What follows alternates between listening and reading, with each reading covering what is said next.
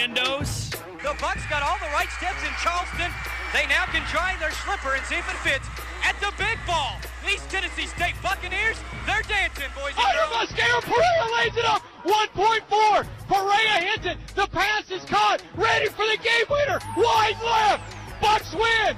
Ball game. Spotting for three. The place is going to erupt. Oh, Deuce Bello. He's going to make Sports Center with an incredible. Jarvis Jones, the game winner, got it. Ball game. East Tennessee State's going to leave on another. They got him. If he catches it, it's over. Ball game. Touchdown, Jawan Stinson. 25 yards. J.J. German for the win. He got it. J.J. German and the Bucks have shocked the Bulldogs.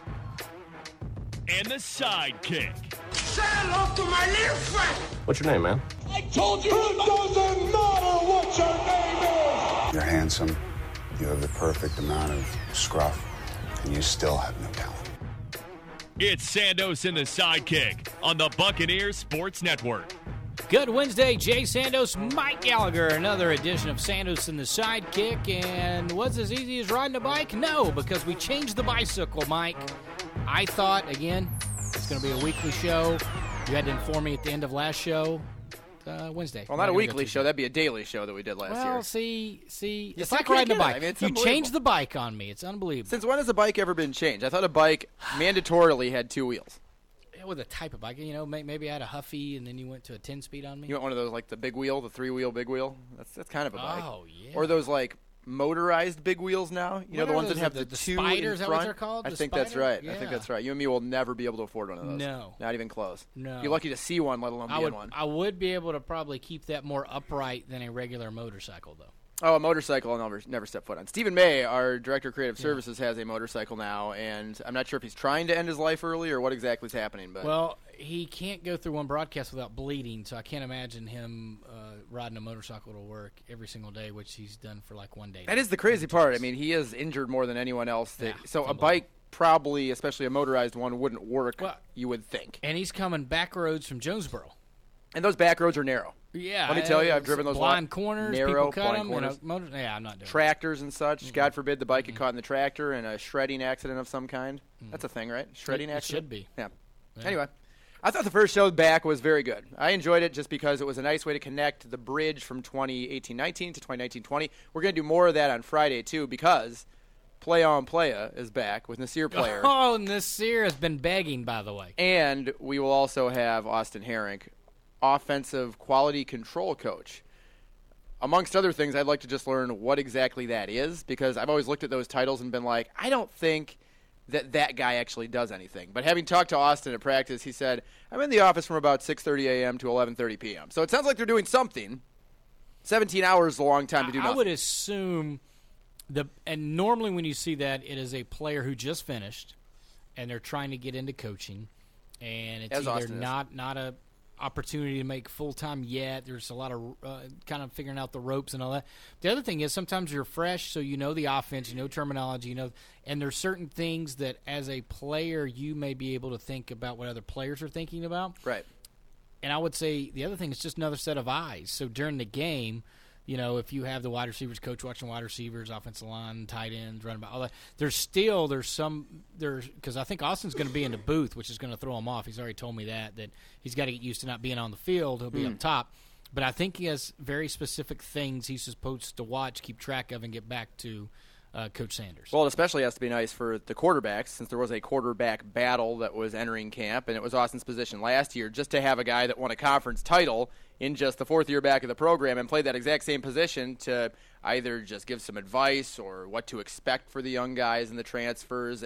And like you said, I mean, with the terminology and the offense and the scheme, just be able to guide them through that and be like, oh, yeah, well, I thought this and this helped me remember, or whatever the case may be. Well, and he wasn't the guy early, and I think that's a good way to look at it, too, because there are a couple of guys still bad. I know Chance Thrasher's going to get the first start. He's going to have the most opportunities, but obviously if the offense or something is not going well, Coach Sanders is probably going to look for the right quarterback. And so Austin can talk to Chance about things doing with being a starter, what to look for, this, that, and other. But he could also have conversation with guys that aren't playing game one and how they need to prepare and keep their mind right. Speaking of the quarterback battle, Randy Sanders addressed the media for the first time this year. That was Monday at his Monday press conference over at William B. Green Jr. Stadium. And, of course, off the top, he did have to address the quarterback situation. He is an athletic guy. He has some maturity. You know, he's not 17, 18 years old. He's been around a little bit. He hits what he throws at more than the rest of them did. First thing quarterback's got to do is be able to hit what he throws at. If you get one open, you got to be able to hit him. It's going to be interesting. I think he started a game or two at Coastal. It'd be interesting to see how he really responds, how he handles the situation. You never really know until you get one in that situation and get him under fire. But here we go. We'll see what happens. And that is Chance Thrasher, who he is discussing, who won the quarterback job. Do you have the bite where Chance ran a play or the read from a play from his freshman year? Yes. Great transition by you. Thank he you. Learned it pretty quickly. With all that being said, he's still learning. He That'd still be the drives offense. me nuts some days. But there was some carryover to the system that he ran when he first got to Coastal. You know, they're a little different offense now. But a lot of the pass concepts, things like that, were the same. Sometimes the progressions, reads are different. Obviously, the verbiage behind it, what we called it, what they called it.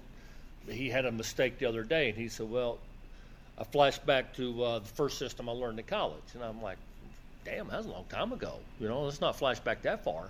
You know, if you want to flash back to last year, that's one thing. But going back 4 years, that's a long time. So there's still a learning curve. When you get out there and you get to playing and you get 21 other guys on the field and you get people in the stands and band playing, he's going to fall back on habits. Everybody does. You always fall back on your habits. So hopefully we've created some good habits. Here's a question. Durability. Because Chance Thrasher did have season-ending injuries twice in his 4 years at Coastal Carolina, and having already had an injury to Cade Weldon, now having, I don't want to label Chance Thrasher as fragile, but 2 season-ending injuries does certainly catch your eye. What's the concern about durability heading in, or is that something you think will even be on the radar of the coaches and Coach Sanders? Generally, in this, you know, we were talking, I guess, Monday, right? Miles Smith has had 2 season-ending injuries very early in the season, and, you know, he's been the starter every single time, and you know, it's tough to label anybody that, because it's one thing if you have continuously nagging injuries and it's, you know, maybe it's a shoulder for a few weeks, then it's an ankle, then it's a, you know, lower back pain. But it's another thing to have something that ends the season that is a 6-month, 8-month, 1-year recovery. Some of those things generally can be fluky. On the severe side, you know. Right. And, you know, if you have nagging, I think that's the issue. You know, with Miles Smith, I believe it was a couple knee injuries. You know, it's just hard sometimes to come back from those. And sometimes we have non-contact ones. So, you know, I know he had season-ending injury a couple times. You know, I actually know Jamie Chadwell, the head coach at Coastal Carolina. Most people tuning in the podcast probably know he's a former ETSU quarterback, and several times I think him and Matt Wilgem still talk a lot to this day as they were teammates. So, you know, I've talked to him a little bit, not specifically about Chance, and I really didn't want to go that route because when a guy leaves, he wants a fresh start.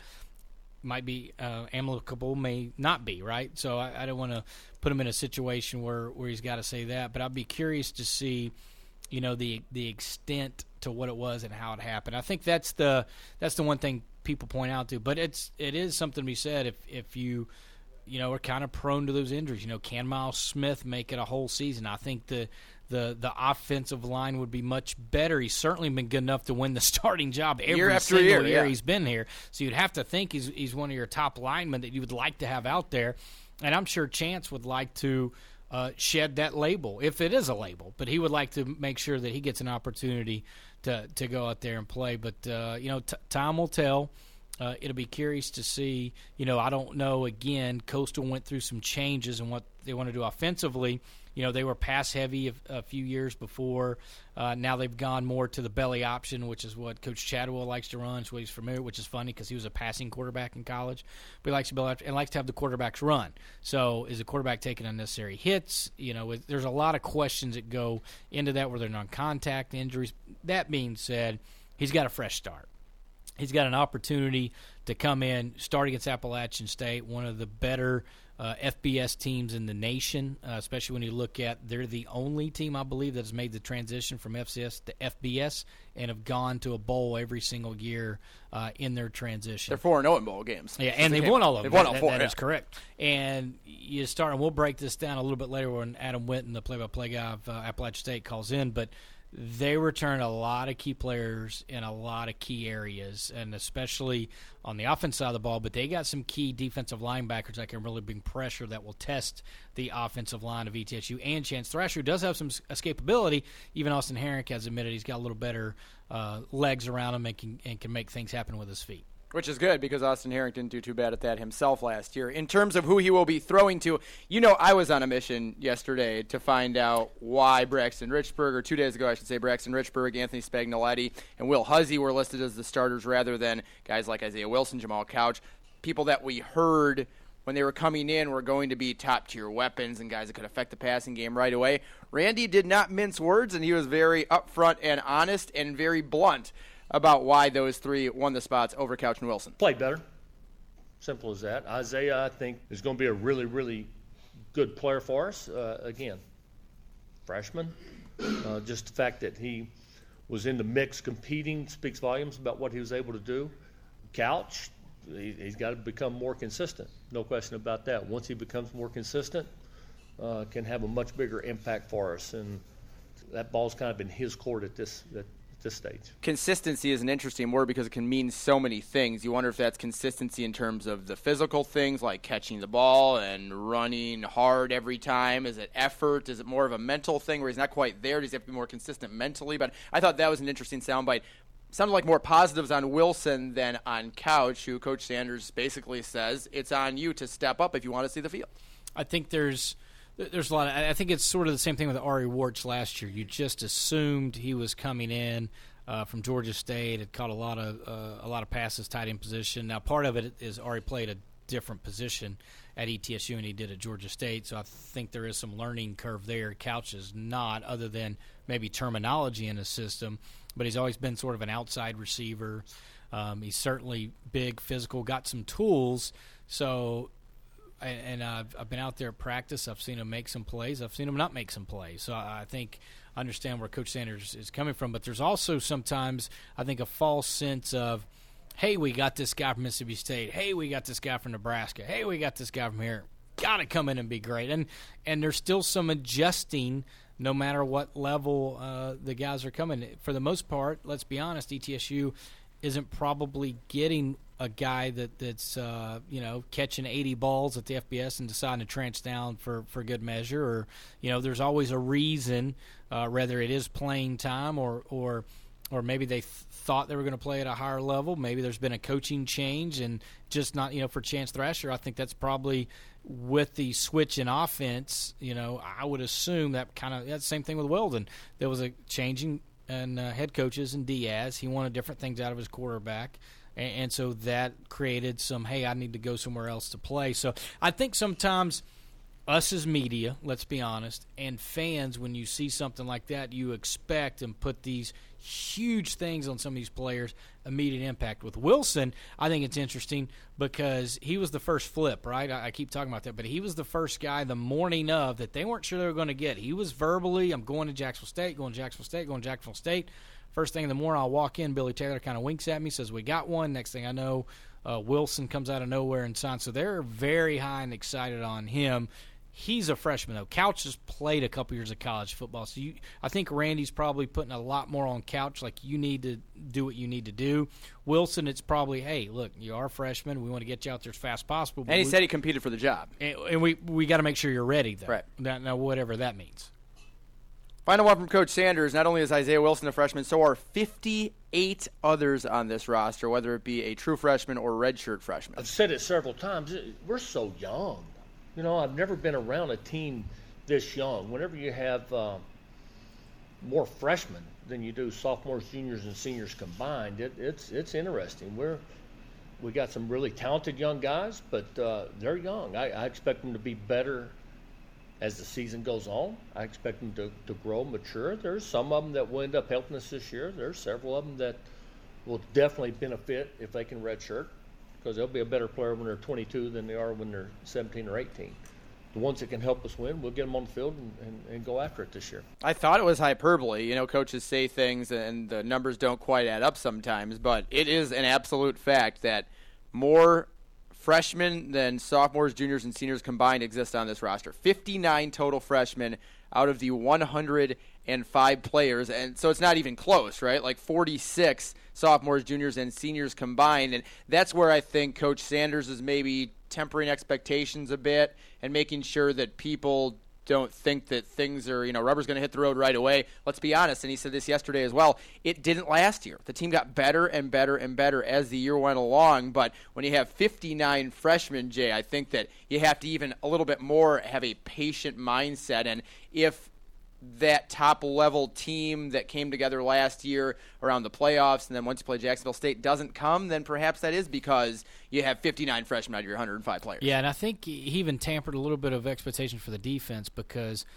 they're going to be young and inexperienced in a couple of different places. Right. One, obviously, nose guard, and I know they've experimented with Mandua Fakwa moving down. And not necessarily young, but inexperienced with right, Rowan. And Austin Rowan has seen action before. And Javon Hurd saw sparingly action as well last year.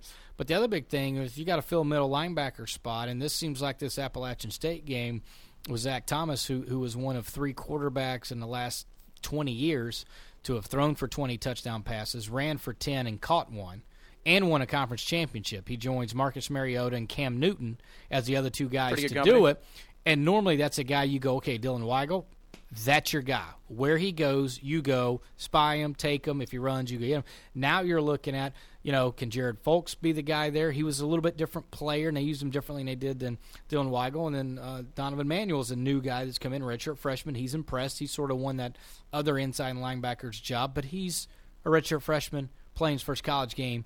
Tough task. So I thought he did a good job of tamping expectations, even for the defense a little bit, because there are 2 main key pieces. It's easy to see Mandua Fakwa is back. It's easy to see the secondary and Tyree Robinson and all those guys are back. But I think there's just a few small pieces there that still needs to come together defensively, as well as a lot of question marks on the offense besides the offensive line and the 2 tailbacks. But if you can't throw and stretch a defensive ball, and all of a sudden people are loading up the box, how much room can Quay Holmes or Jacob Saylors have to roam? That's what I got. All right, that'll do it. What are we doing on next? We're going to go. We're going KB or we're going Adam Witten? What do you want? Well, we'll see if we can get Kevin. I think Adam Witten's a very safe bet. He set something up with us in advance. So Adam Witten, Appalachian State play-by-play. We'll talk to him on Sandos and the Sidekick. Don't forget to download it SoundCloud, iTunes. More of Sandos and the Sidekick, brought to you by Van Wagner Sports Entertainment on the Buccaneer Sports Network. Over the last 70 years, Johnson City Power Board has had a few different looks, but we've remained the same trusted partner you rely on. Now, we've changed our name to Bright Ridge to match our vision, to deliver on our promise of great service you can count on, embracing common sense technology to strengthen the communities we serve. We're glad to be your public power provider. Bright Ridge, new name, renewed promise. Learn more at brightridge.com.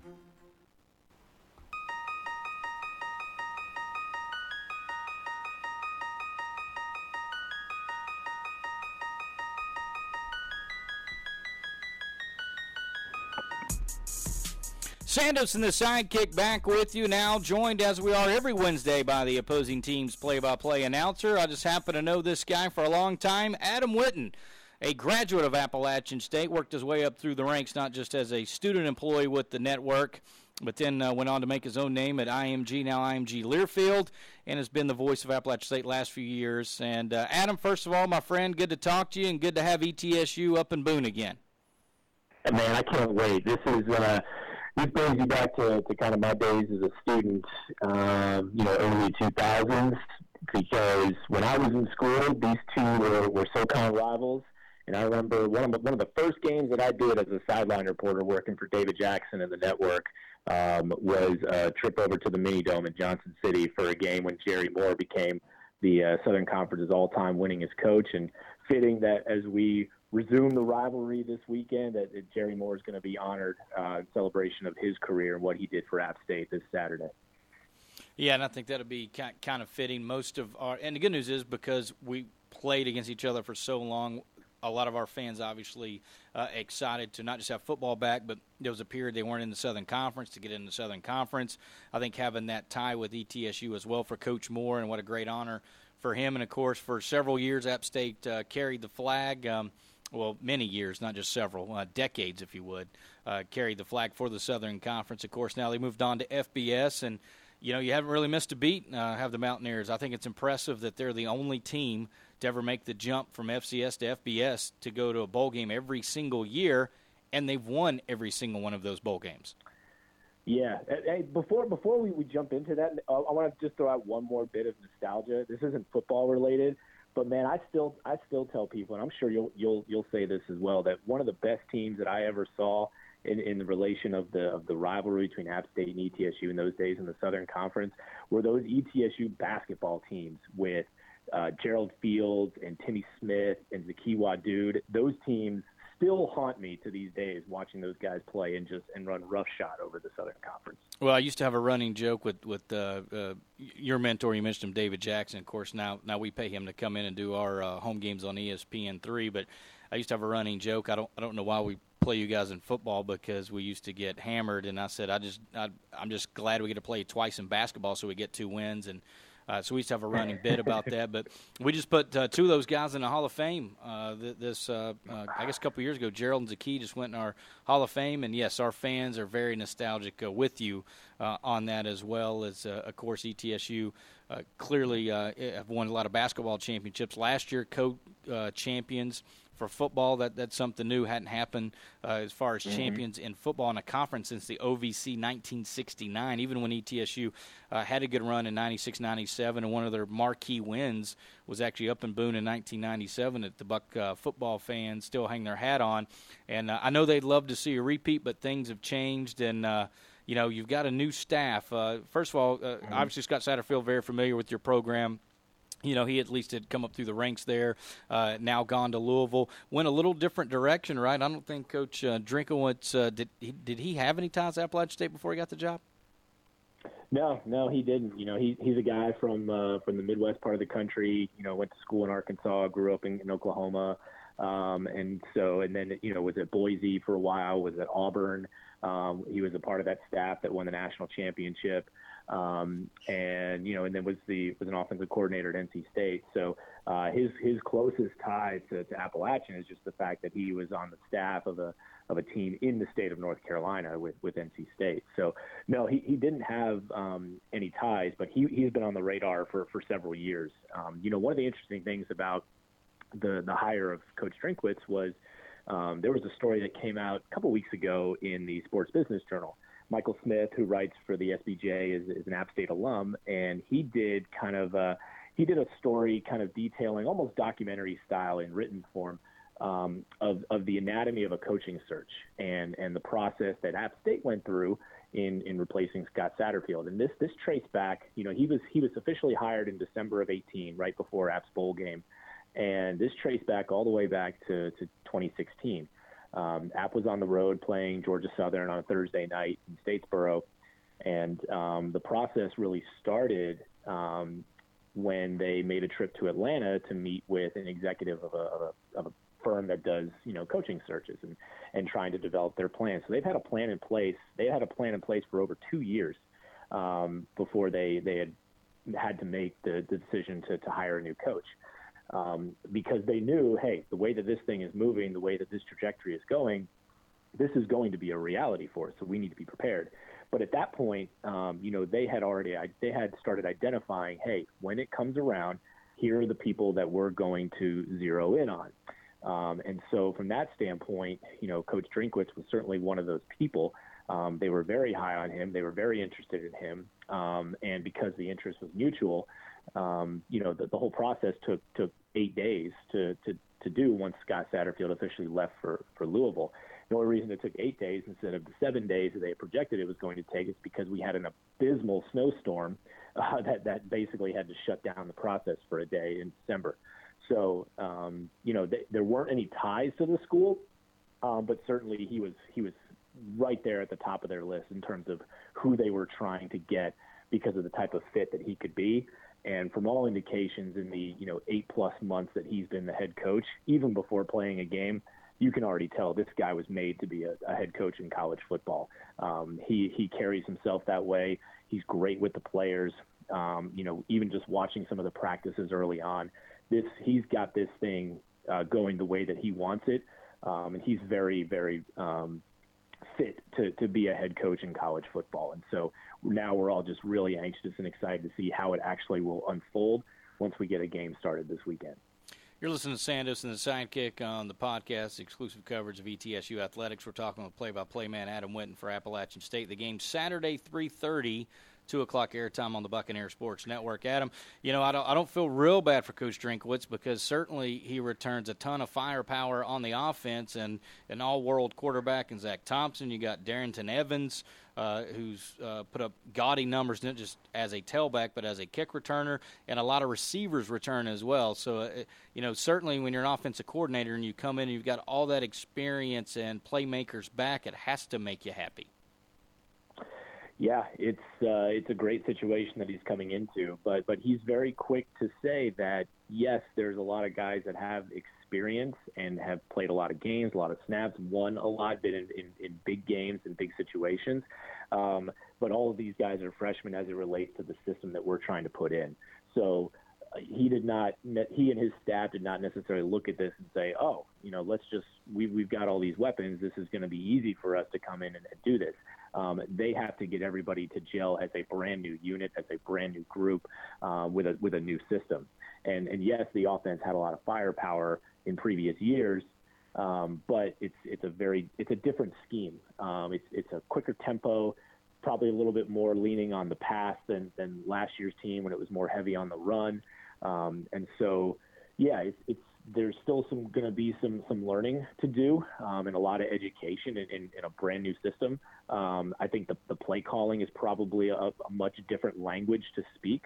And so you've got to learn all those things as you go through the process of preparing for this first game. That being said, when you can do all that learning, knowing that you've got the talent that is already in place, and not just the skill position guys you mentioned, but 4 of your 5 starters back on the offensive line, and your 5th starter is a guy who has a lot of starting experience as well. All of that certainly makes it a lot easier to try to instill a new system, because now you say, look at how much we can open this thing up based on the talent we already have. And I think especially curious because you returned 4 of the 5 offensive linemen, and really the 5th offensive lineman I think started a couple of games. So it wasn't like he's in Premier we're starting. So to have again a little bit of experience there, and there is a big difference in run blocking, pass blocking. But in today's game, Adam, sometimes that quick pass is sort of a run game. So I'd be curious to see maybe how the offensive line adjusts to the different types of schemes that maybe Coach Drinkwitz would like to do. Yeah, and I think on the offensive line, I think it's really going to show why it was so important to keep Sean Clark, the offensive line coach, on staff. There were 4 coaches that stayed, 2 on offense and 2 on defense that stayed from Scott Satterfield's staff from a year ago. One of them was Sean Clark, and one of the things that he kind of makes his mark on in terms of tutoring and coaching offensive linemen is versatility. So guys need to be able to play multiple positions, and some of that is because if a guy goes down, you can shift guys around that have experience. You don't necessarily have to go to a brand new person at that position.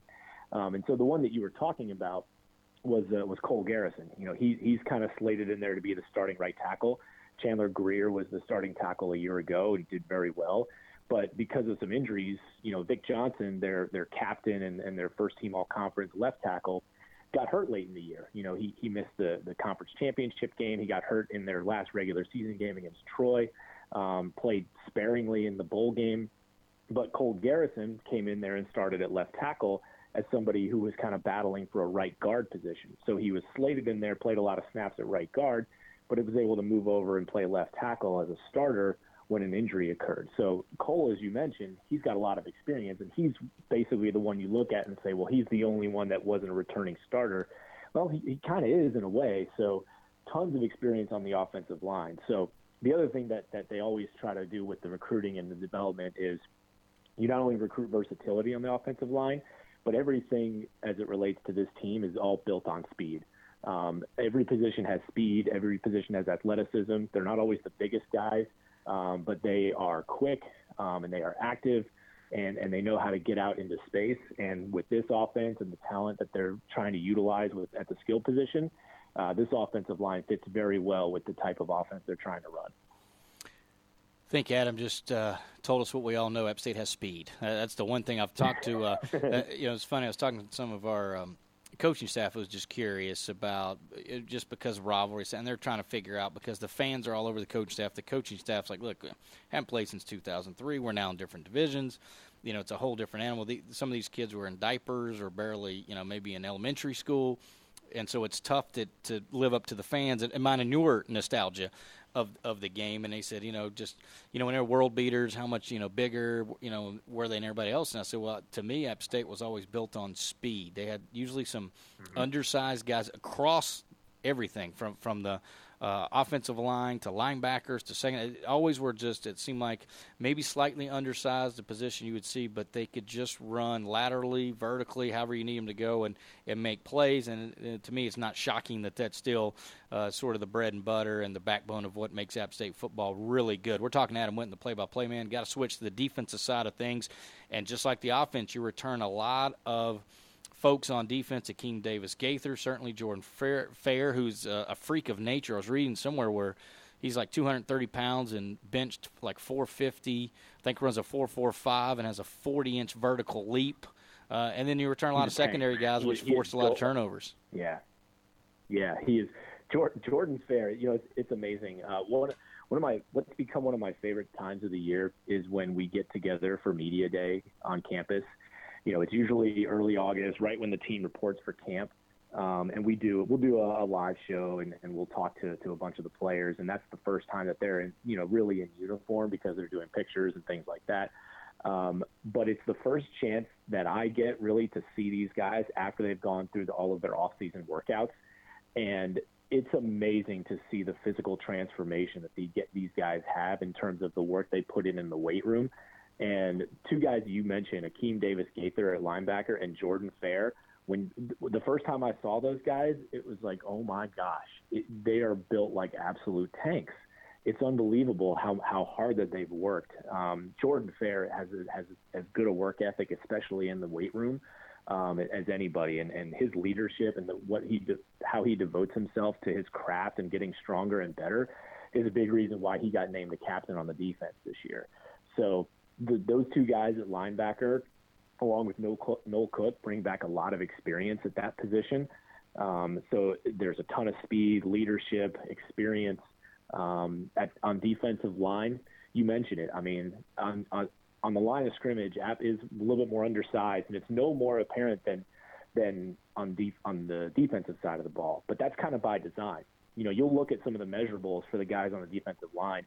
You look at someone like a Caleb Sperlin, who was a wrestler in high school, a really good one, but he's a small guy, but he's so active, great hands, super quick, aggressive, and he's really good along that defensive line and can make plays.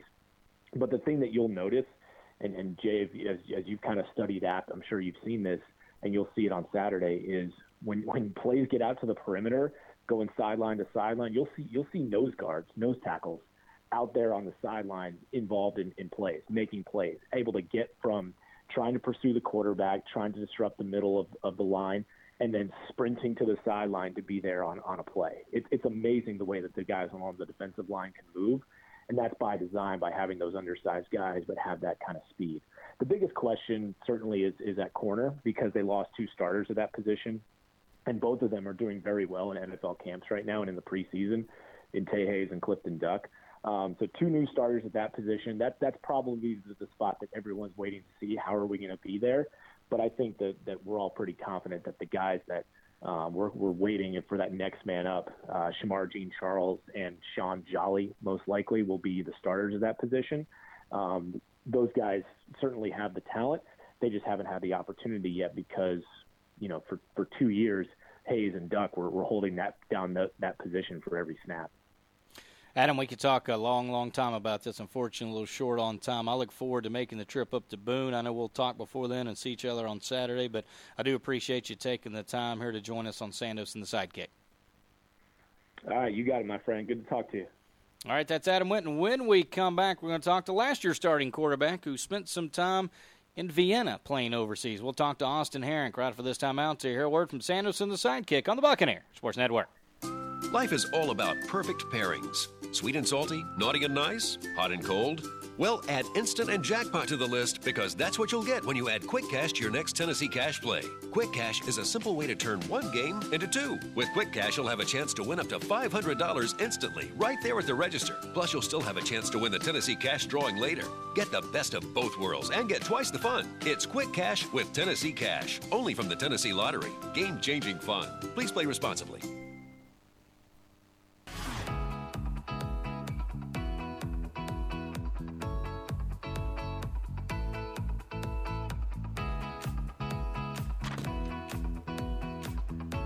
That. Sandos and the Sidekick, Mike Gallagher back with you in studio. Adam Witten, Appalachian State play-by-play man, is gone.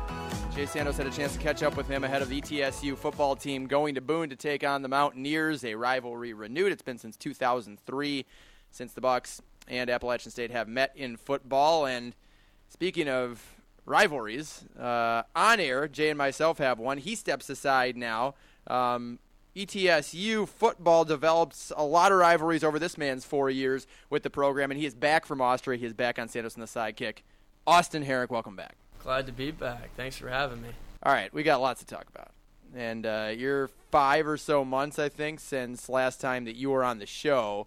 A lot has transpired in your life. People remember Austin from last year. Certainly ETSU football fans remember him from leading the Bucs to a conference championship last year. If you listen to the show, you remember him from the route tree, which was basically talking about which way is Austin Herink going to go in life. I don't think Austria ever came up until the very final one, Austin, but the idea behind the premise of the segment was here's some hypothetical situations, funny, good times, but then there was also a serious side of football, and then it kind of evolved into Austin Herink's life and what was going to happen. So knowing that from last year, we have to, and this is what we've been doing in week 1 of the show this year, kind of forming a bridge between 2018-19 year and the 2019-20 here. You're back as an offensive quality control coach with ETSU. I don't think it's been greatly publicized at all. It might even be news to some people, so I'm happy that you are here to kind of fill us in on that. But before we do all that, I want to pick up where we left off because I think it was about 8 days before you were scheduled to leave. You said you got the playbook like 2 days before that for the Vienna Vikings, who their Wikipedia page describes them as one of the powerhouses of European football, and I'll be interested to hear your thoughts on that and to see if you did continue the dominance and the powerhouse status that they have over there. But it was about 8 days before you left, then you were gone, just kind of like that, and obviously we're not Sandos and the Sidekick anymore. And so we're happy to have you back and just to hear about your Austrian experience, man. Fill us in. What's been, the last 6 months of Austin Herink like? Yeah, no, it's been a whirlwind for sure. Just kind of like you said, got that call at the last minute. They gave me the playbook through email.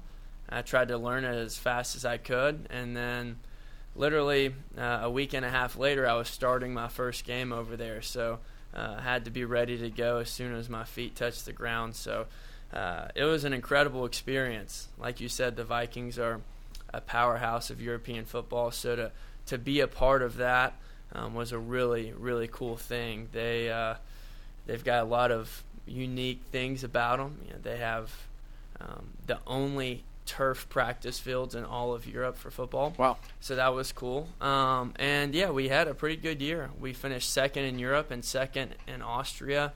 Unfortunately, we lost to the same team in both championship games.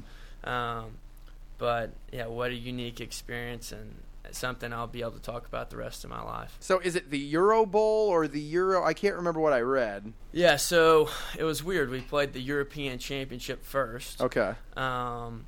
Which was the end of June, and then we played the Austrian Championship, which was the end of July. Okay. So it kind of was backwards in the sense that... Yeah, it was flipped. But we played an international schedule. We played a team from Spain, played a team from Denmark. We were scheduled to play another team from one of those Norwegian countries. I think it was Norway or something. Sure. But they couldn't make it down because I guess they couldn't handle the cost. So we won that game by forfeit. Interesting. So yeah, that's what got us to the championship game for the European Championship. Had you ever won a game by forfeit? No, in your I think life? I'd always wanted one. I think every time going up to a game on the bus, you're thinking, there's a very small chance this team doesn't show up. Right. But that team did not show up, and I was able to take that weekend and go to Rome. So that was the semifinals of the European. Yeah. So we're talking about the highest level. Yeah. Of European American football. Yeah, they couldn't make it down because of travel expenses. So we'll take that victory any way we can get it. Any way you can get a dub, I suppose. That's incredible. So before you left, you told us that you figured the level of competition would be probably not quite to the level that you had here at ETSU. I think you told a story to us about how somebody had relayed a story to you. One of the players on your team or another team had a work conflict. Mm-hmm. And so like a job, like daytime job, he had to go to, and he couldn't make it. And so he just wasn't there, and he was like one of the best players. And so obviously didn't go well for that team that day. So was that the atmosphere a little bit more lax? Did you come across things like that? Obviously, when you tell the forfeit story, I imagine you did. Yeah, it definitely was a lot more lax. I mean, that was a big adjustment for me to go from, how regimented and how strict things are here in terms of American football, and just being in the program with Coach Sanders for the past year, and how disciplined we run things. And over there, it wasn't as much of a priority. We wanted to win. We wanted to prepare, but we only got to see the players for 3 practices a week and then a game. And so you didn't have much time to install a game plan and things like that. And there were games where guys could not be there because they took a vacation. There were games where maybe someone stayed out too late the night before and couldn't make it because they had too good of a time. Wow. And there were games where people just didn't make it for various reasons. So definitely not something that I was used to from college days. If you missed a game, you better be hurt or someone had to have something very serious happen. So that was certainly an adjustment. Well, certainly there was, and I'm not going to name the receiver because Coach Sanders did not, but someone on the team last year overslept for a workout, I believe it was. And then the game that you clinched the Southern Conference Championship, I believe was down at Mercer, that player did not make the trip to the biggest game of the year. Yeah. Because of one oversleep of a workout, let alone a game. So definitely 2 different sides of the coin, I would say, levels of the extreme. I saw, and I voted for you, that you were up for MVP. Right. Yeah, that voting's been interesting. I think my mom and the rest of my family have just voted nonstop since they found out they could. As they should, as should everyone listening. So, yeah, I think the voting ends at the end of August, so just here in a few days, and then they pick the finalist, and then the final voting ends in September. I think it's so late after the season because there's other leagues in Europe going on. So this is for the entire European... For the whole continent. There's a chance I could be the most continental valuable MVP player for in an Europe. entire continent. Yeah. That is it's incredible. not as cool as it sounds, I promise. I think it sounds pretty cool. Okay. I mean, do they give you like a big trophy? Is there like a... I don't know. I don't know. Is there a statue erected of you? Is that what happens? No, they've got plenty of statues over there. Do they? So. Okay. You don't think Austin Herrick is going to be next in the Pantheon, huh? No, I don't believe so. So is there a link that people can still vote at? I imagine if your mom and everyone in your family has been voting, you've probably got it memorized by now. Or do you just not care? My mother does, and I'm sure my grandfather does as well. I think he accidentally voted for himself one time because you can type in a name. So there may be he wants the glory. A grandpa turkey on there somewhere. That's what I've called him. He wants the But glory. Anyway, yeah, I don't know the link. I haven't voted for myself because I've always thought that was a little weird. Yeah, that's you fair. know? That's fair. So I'm sure the Vikings on their Twitter still have it up somewhere. So the Vienna Vikings, and it's like I think it's like AFC Vienna Vikings on Twitter, something like that. Yeah, that sounds right. Yeah. but they've got quite the amount of like social media followers and everything like that. Like it's relatively comparable to what you'd see for an ETSU football or for an FCS school. So I was impressed by that, and the fact that it seemed like everyone in the administration over there did a really good job of promoting and when you told me what level of football that you thought this was after your experience, I was surprised just because they do a great job of making it look like it is like high-end, and in Europe it is, a high-end, legitimate American football. So to me, I was like, well, I think everybody there does an exceptional job of, making what may not be, to at least us Americans that watch NFL and, Power 5 football quite to that level. It looks like over there, though, that is the highest it can get. Yeah, they do a great job. The Vikings have an incredible organization. Yeah. I think they've won the most championships in Europe of any American football organization. So they certainly have a great media department with Kiki. She does a great job. And then the whole administration is very organized. They get things done when they need to. I didn't have any problems in terms of the contract and what they offered me. And sure. I talked to some other players in Europe, and that wasn't the case for them. So, they do a great job. And, it was, once again, it was a great experience. You mentioned that you were going to be doing some high school coaching over there. That was kind of a combo type role that you were going to be playing. And I haven't really asked you about that much off air. So was that as prevalent of a role in your journey as you thought it may be? Yeah, so it's not necessarily high school. Think of it more as like high school age kids. Gotcha. And so the way they do football over there is really interesting. So it's just at a club level.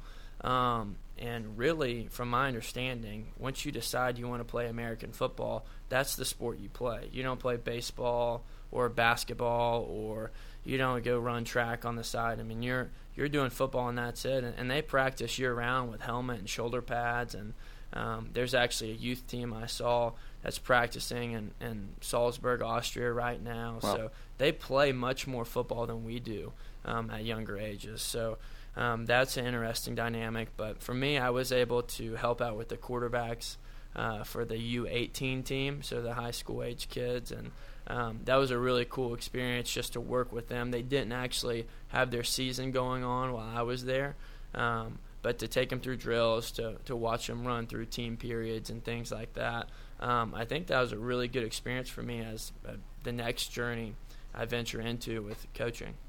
Knowing the atmosphere change in terms of the level of competition and the intensity around football over there versus over here, were you the same Austin Herrick? Were you the same guy that was up in guys' face, like, let's go, that leader mentality that everyone knows you for here, or did you pump the brakes a little bit? So I think I went over there with that mindset Yeah. that, I have to be disciplined, have to be focused, have to get everybody going, and very quickly I realized that that's not how things go over there. Sure. So I kind of had to adjust on the fly.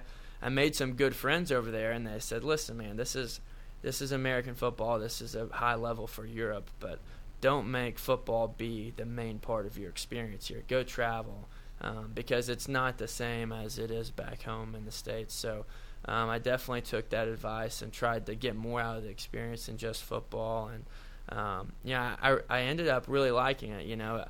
I missed the discipline and how serious we take football over here, but to some extent, I think those guys have a much more, enjoyable experience with football. Here during games, it's not exactly something where you're saying I'm having fun, because Right. you're so locked in and so focused that fun really isn't how I would describe playing the game. Over there, it's like you can just go out there and play around and have fun like you are in the backyard. So that is different, but it was just one of those things. There's so many things that were different. They weren't better or worse, but just different. To round out this portion of the conversation, what was your post-game meal? So I get over there, and the first after the first game, we're turning in our uniforms and leaving the field, and they hand me a slice of cake. and then just like a liter of beer. And I was like, all right, cool. This didn't happen in Johnson City, but I'm not complaining too bad. I can't imagine Randy handing over a liter, of say a Mick Golden Light or whatever. Yeah, the I guess beer it'd be choice Diet would be. Pepsi with some Cool Ranch Doritos. That's right. You talked about travel. Rome is a place you mentioned that you went, and you ran down a pretty significant list to me. Run down this list for our listeners. I mean, it sounds like you really had a chance to stop in places that some people only dream of going. Yeah, I may leave out a few because, like I said, I traveled as much as I could. So obviously Vienna, which was one of my favorite cities. It was great to live in. I went to Prague, Munich, Bratislava, Paris, Berlin, Barcelona, Rome, as we mentioned. Trying to think where else. Budapest.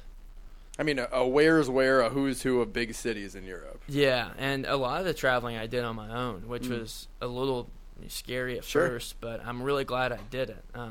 Because whenever I start to have a family, I'll be the ultimate dad tour guide. We'll be traveling on time and doing all that right. So yeah, it was a really fun time. You basically traveled every chance you got, from what you told me. What was the coolest place you went, if you could name one? Man, that's so tough. Berlin was awesome because I'm into World War II. I also saw the Eagle's Nest where Hitler's house was and all of that. So I really enjoyed seeing that. We went to a concentration camp in Dachau, like the basketball team did. But I would say the most beautiful city I went to was probably Paris. And I didn't really expect that. I'd heard some bad things about Paris, but you see the Eiffel Tower, and you see just how pretty the city is and how clean they keep it. It was just fascinating. My favorite place I went to was Normandy. I saw where D-Day happened, and where we invaded and all of that, and that was something I'll never forget for the rest of my life. I really enjoyed that and think about that almost daily. I'm a closet fatty. I love food. So are many people around ETSU Athletics, whether they look it or not. What's the coolest thing you ate? Okay, I ate this thing called Käsekreiner, which is a big German/Austrian dish, and it's basically pork. It's like as big as piece of pork I've ever seen with a big bone in it. And then you have that with some pommes, which is just fries over there. And they've got little dips you can dip it in. So that was cool. And then obviously Wiener Schnitzel. That was a pretty standard dish over there. And a lot of the stuff that I ordered, I really didn't know what it was. Oh, really? That was an interesting dynamic. You order something, you may not get what you thought you got, but you just got to tough it out and eat it. So there's a lot of Turkish food I really like. Kebab's good. That's a pretty European dish. So, yeah, there's really good food over there. Much higher quality, I would say. Well, welcome back. This is the Wednesday portion of this conversation. Friday, we're going to talk with you about when you came back overseas to the States, what your options were, how you ended up back here as an offensive quality control coach, and just a bit about App State, because you're now on the coaching staff, and certainly I'm sure it can shed a little bit of light on exactly what the Bucs are getting themselves into and what the areas are they can take advantage of against the Mountaineers come Friday. We'll talk to you Friday, okay? All right, sounds good. Austin Herrick is back on Sandos and the Sidekick, and we will be right back. It is the top 25, FCS Stats top 25. I think I prepped for the coaches poll because I'm stupid, but we've got a top 25 ranking of both when we are back on Sandos and the Sidekick, Buccaneer Sports Network. ETSU fans, there is no more entertaining way to spend your Wednesday nights than with the human soundbite reel, Randy Sanders. It's big boy football. The Buccaneer head coach joins Jay Sandos live at Wild Wing Cafe every Wednesday night at 6 p.m. And if you can't make it to downtown Johnson City to have chicken wings and tater tots with Coach, you can listen right here on AM 640. All fall long, ETSU head football coach Randy Sanders, Wednesday nights. What time is it anyway? 6 p.m. on the Sports Monster.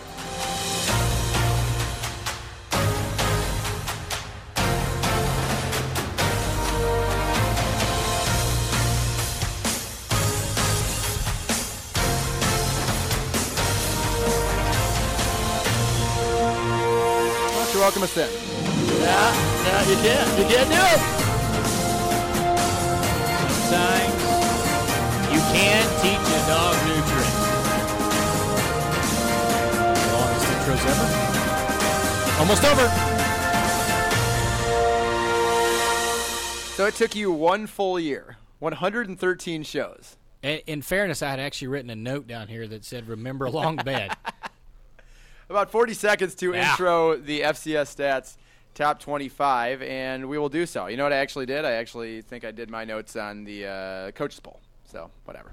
Top 25 FCS. Let's just go with It's that. fine. Yeah. It's not going to be that much different. No. There's always one or two, but it's not really not that much different. No surprise at the top. North Dakota State, Chris Kleiman's gone. He took the reins at Kansas State in the offseason. The 5-year defensive coordinator of the Bison, Matt Entz, steps into the head coaching role. NDSU loses 15 starters from the team last season, but they have also won 7 of the last 8 national championships. I don't think, regardless of the number of starters that they lose, anyone's going to write them off. Yeah, I don't even think they're going to get to a semifinal this year. Wow, really? Well, I'm just kidding. Okay. I'm just kidding. James, Boy, that'd be a bold prediction coming in hot. Coming in hot with that. There's going to be a couple of bold predictions, I think, that come out of this top 25 that we'll do Friday. Friday is, of course, Bold Prediction Day, the last segment of each Friday show. James Madison, number 2, the only other team to win an FCS crown in that 8-year span.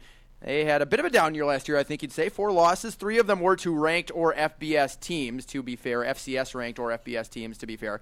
Still strange to see them, though, with 4 in the loss column. And it was similar like the Southern Conference basketball. That league that traditionally has not been super competitive, the CAA was unbelievably competitive and won a lot of games out of conference and then won a few games in the playoffs to bring up. So I think JMU, the league, sort of like Southern Conference basketball last year, that was the surprise league of FCS.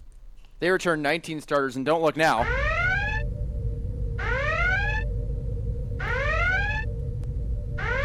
But they have West Virginia week 1.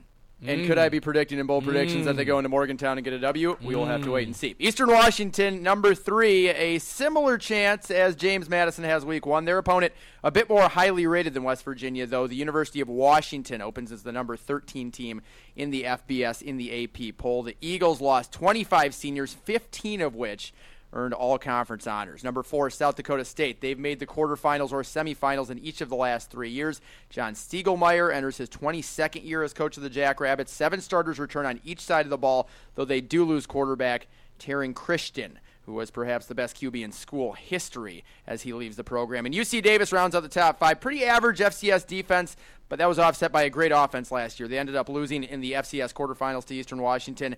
This year, they play what is perhaps the premier non-conference all-FCS matchup against NDSU on the 21st of September. They open with Cal, but they have a couple of freshman All-Americans on the offensive line and maybe the only better sophomore running back in the country, better than Quay Holmes, Alonzo Gilliam. So Gilliam, Holmes, 2 fantastic sophomore running backs. That's a tough schedule, though, for UC Davis. Your impressions of the top 5?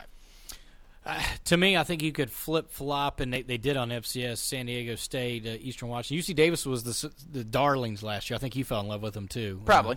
So I tend to do that. Trey did. But, of course, Trey liked everybody. Naturally. Trey not with us this year, Trey Adams, R.I.P. as far as he's still alive. Oh, okay. Just on the show. That's good. But, UC Davis, it's interesting. They're similar now at a much higher scale than where ETSU kind of came onto the map, right? A lot of people have questions about ETSU. Are they going to be able to maintain as UC Davis? So to me, having them as 5 coming off just that 1 year, will be curious to see how they handle sort of being the hunted now instead of hunting down some opponents that maybe didn't treat them with the respect they deserve. Number 6, much hated Jacksonville State. Now do we hate them after that game? Probably not, huh? I don't. Or know. do we? I mean, we should have beat them. No, and there were 3 or 4 opportunities ETSU, and the only thing is Jacksonville State's. They're just a collection of misfit toys that are all FBS transfers are really playing for themselves. You can tell they're dysfunctional. I think if ETSU, again, wouldn't have been in their first playoff, it would have been like 2 or 3 years consecutive in the playoffs, I think ETSU would have walked away with the win. They play Eastern Washington on September 14th, another key non-conference contest across the FCS. And Hero Sports called this Jacksonville State team their best since 2015. So they may be misfit toys, but some of the experts love them this year. That was the year that they went to the national title game, Jacksonville State, before running into Carson Wentz and NDSU. Their 4 best pass catchers, rushers, and a couple of all-conference linemen are back this year. So it is going to be a much more experienced team. They have struggled in the playoffs, and they've certainly struggled in cold weather playoff games. They didn't even want to be there against Maine last year. Against the number 7 team in this poll, as a matter of fact, who absolutely thrashed, I think, 35, 40 points. I mean, it wasn't even close to a contest. And as you said, cold weather, December, Maine, not a lot of fun. And Jacksonville State clearly showed that. Their offense, that being Maine's, put up just 26.5 points per game last year, but they ended up joining NDSU, South Dakota State, and Eastern Washington in the FCS Final Four. 16 of their 22 defensive players on the playoff 2 deep last year return. 166 career starts in total on the defensive side of the ball. Number 8, Wofford, quarterback Joe Newman, dual threat as he is. He's back also, and I think this will be the big thing for those across the Southern Conference that have to play Wofford. All 5 offensive linemen are back, so that's going to be difficult, especially considering that triple option attack that they bring.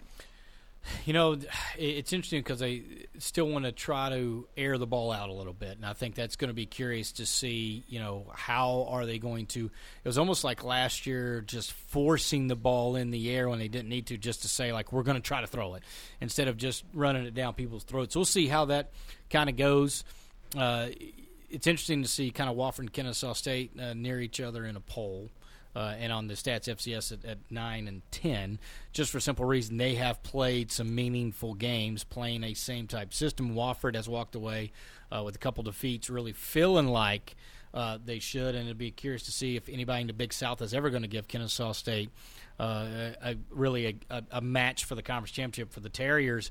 Year 2, head coach Josh Conklin, we'll see. He really wants to throw the ball, really wants to do some things. He wants to change the offense up. He doesn't mind running it. He just wants just a little more balance so when they get in the playoffs, somebody that might have a bigger defensive front, might have some linebackers, at least can balance the attack out. Here's what I'll say. I'm impressed by the fact that you went from Mike Ayers to Josh Conklin and seemingly didn't miss a beat.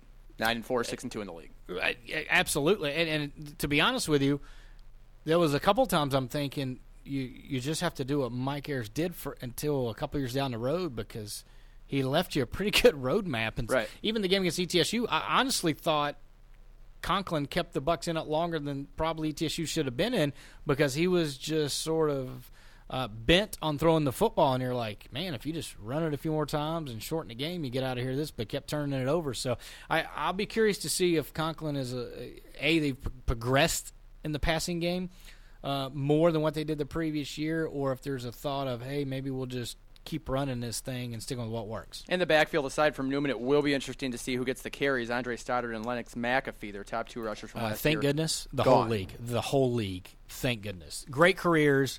Goodbye. Glad we don't see anymore. Weber State, number 9 in the coaches poll. They have some quality back from last year's team on defense, but not quantity. Just 4 returning starters, 1 preseason All-American, though, and 2 more All-Big Sky selections. So the 4 that are back are quite impressive. And they're one of the few teams that is defensive-oriented in that league.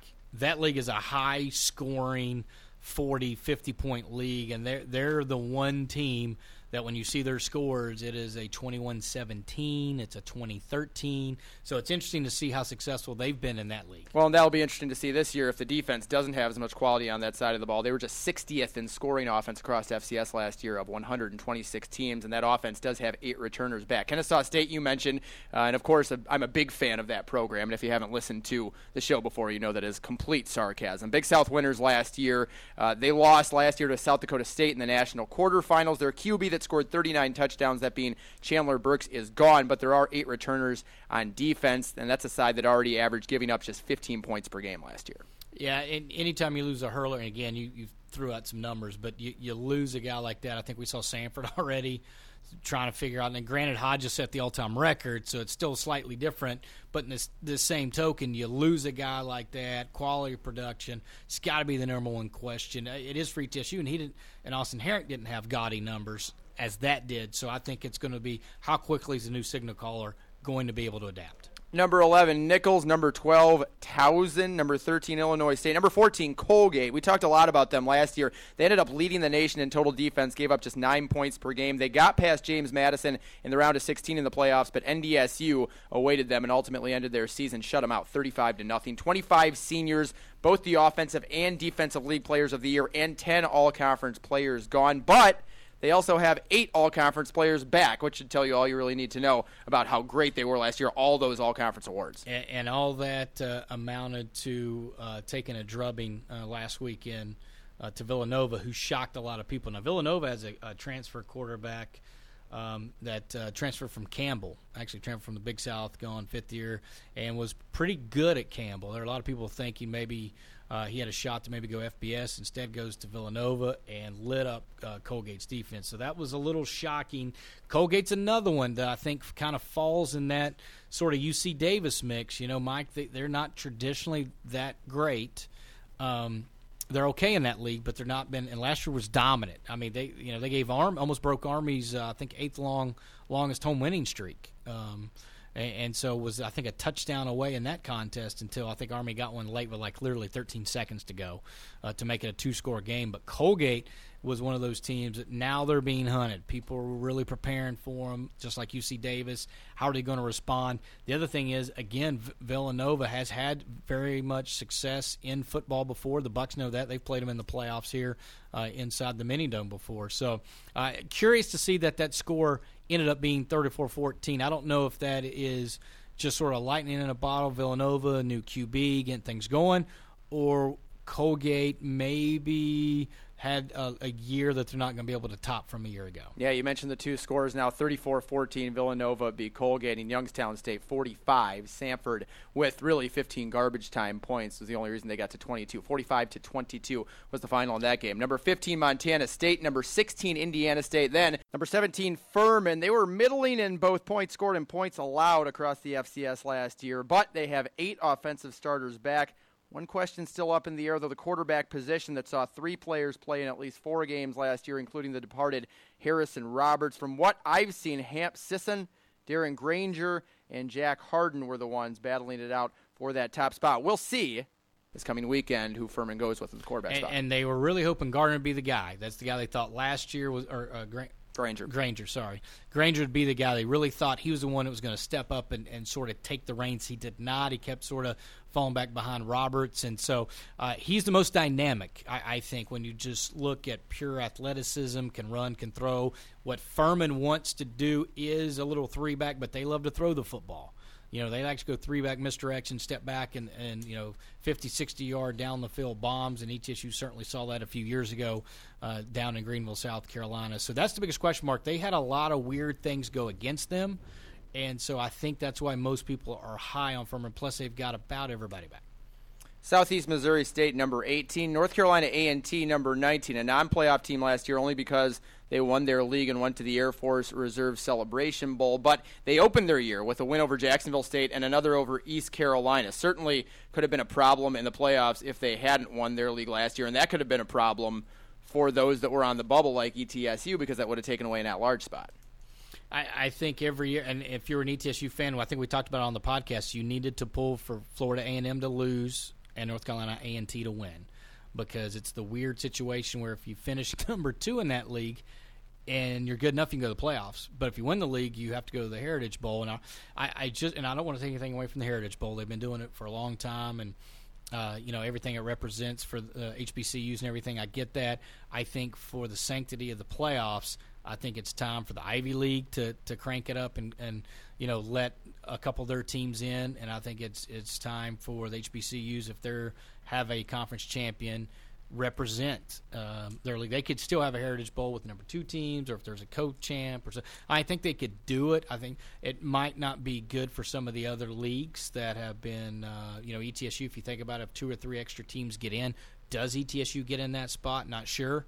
But that's the way it is. I think for FCS to take that next step, to make it a little more, I would love to see the HBCU conference champion. That's why Hampton actually left, so that they could go to the playoffs, go to the Big South, and then I think getting the Ivy League. I mean, they only play 10 games, and they're not allowed to. It's the only championship they're not allowed to participate in, and I have no idea why. They play once a week. It's not like basketball and baseball. They get a couple games in a week. They're traveling on the road. I mean, it's once a week. I mean, you would think they would figure out a way to get that done. Northern Iowa, number 20. Elon, number 21. Sam Houston State, number 22. Delaware, number 23. And speaking of the Ivy League, Princeton, as you mentioned, another team that wasn't in the playoffs because the Ivy League still hasn't hopped on board with that. But they were the only other undefeated team in FCS aside from NDSU last year. So certainly you look at Princeton and the case to be made for the Ivy League joining the playoffs. Last year was a prime example. They won every game aside from Harvard, Dartmouth, and Yale by at least 4 touchdowns. They finished first in scoring offense in the FCS, 4th in scoring defense. They also have the number 7 recruiting class in the country, according to Hero Sports, coming into this year.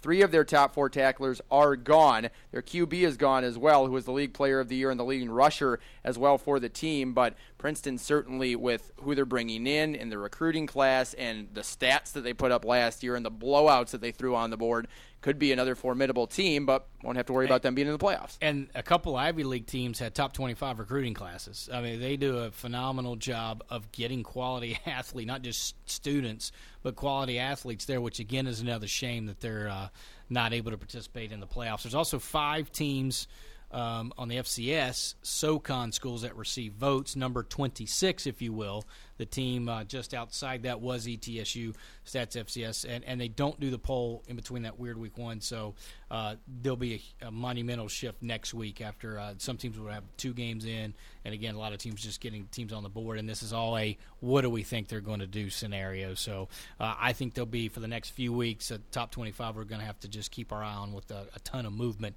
until it sort of settles out. So again, in order: NDSU, JMU, Eastern Washington, South Dakota State, UC Davis, Jacksonville State, Maine, Wofford, Weber State, Kennesaw State, Nichols, Towson, Illinois State, Colgate, Montana State, Indiana State, Furman, Southeast Missouri State, North Carolina A&T, Northern Iowa, Elon, Sam Houston State, Delaware, Princeton, the one team we did not get to, Central Arkansas, rounds out the top 25 for the coaches poll, and I'll be less stupid next time, and since we like to give the FCS stats poll some love, I will actually prepare for that instead of the coaches poll. That's okay. It still gave us an extra look, and honestly, there was one team that was different, and there were, right. And I think the most that I was looking down there was a 2-spot difference was the greatest difference. Okay, so still the top 25 was still the top 25. Right, exactly. Yeah, still there, and still got to talk about a lot of the teams. So now let me get this straight. We're back Friday. We are back Friday. Okay, we've got play 2 on days playa. from now. Play on playa. That's Nasir Player. Offensive quality control guru. Austin Herrick. Bold predictions. Oh, the yearly bold predictions. What are we going to do in the first segment? Oh, well, we can talk to Are we not going to talk about Appalachian State at all? I mean, I suppose we can. We could talk to a Matt Wiljum or say a Robert Harper about the game as well, who's going to be on the crew. We'll see. Sure. We'll know. All right, San Jose Sidekick, don't forget, we are back. You can download us on SoundCloud, iTunes. You can subscribe to the RSS feed. That way you get an update anytime it's uploaded. Plus, we'll have it on Twitter for you as well. San Jose and the Sidekick back Friday. I got it. See ya.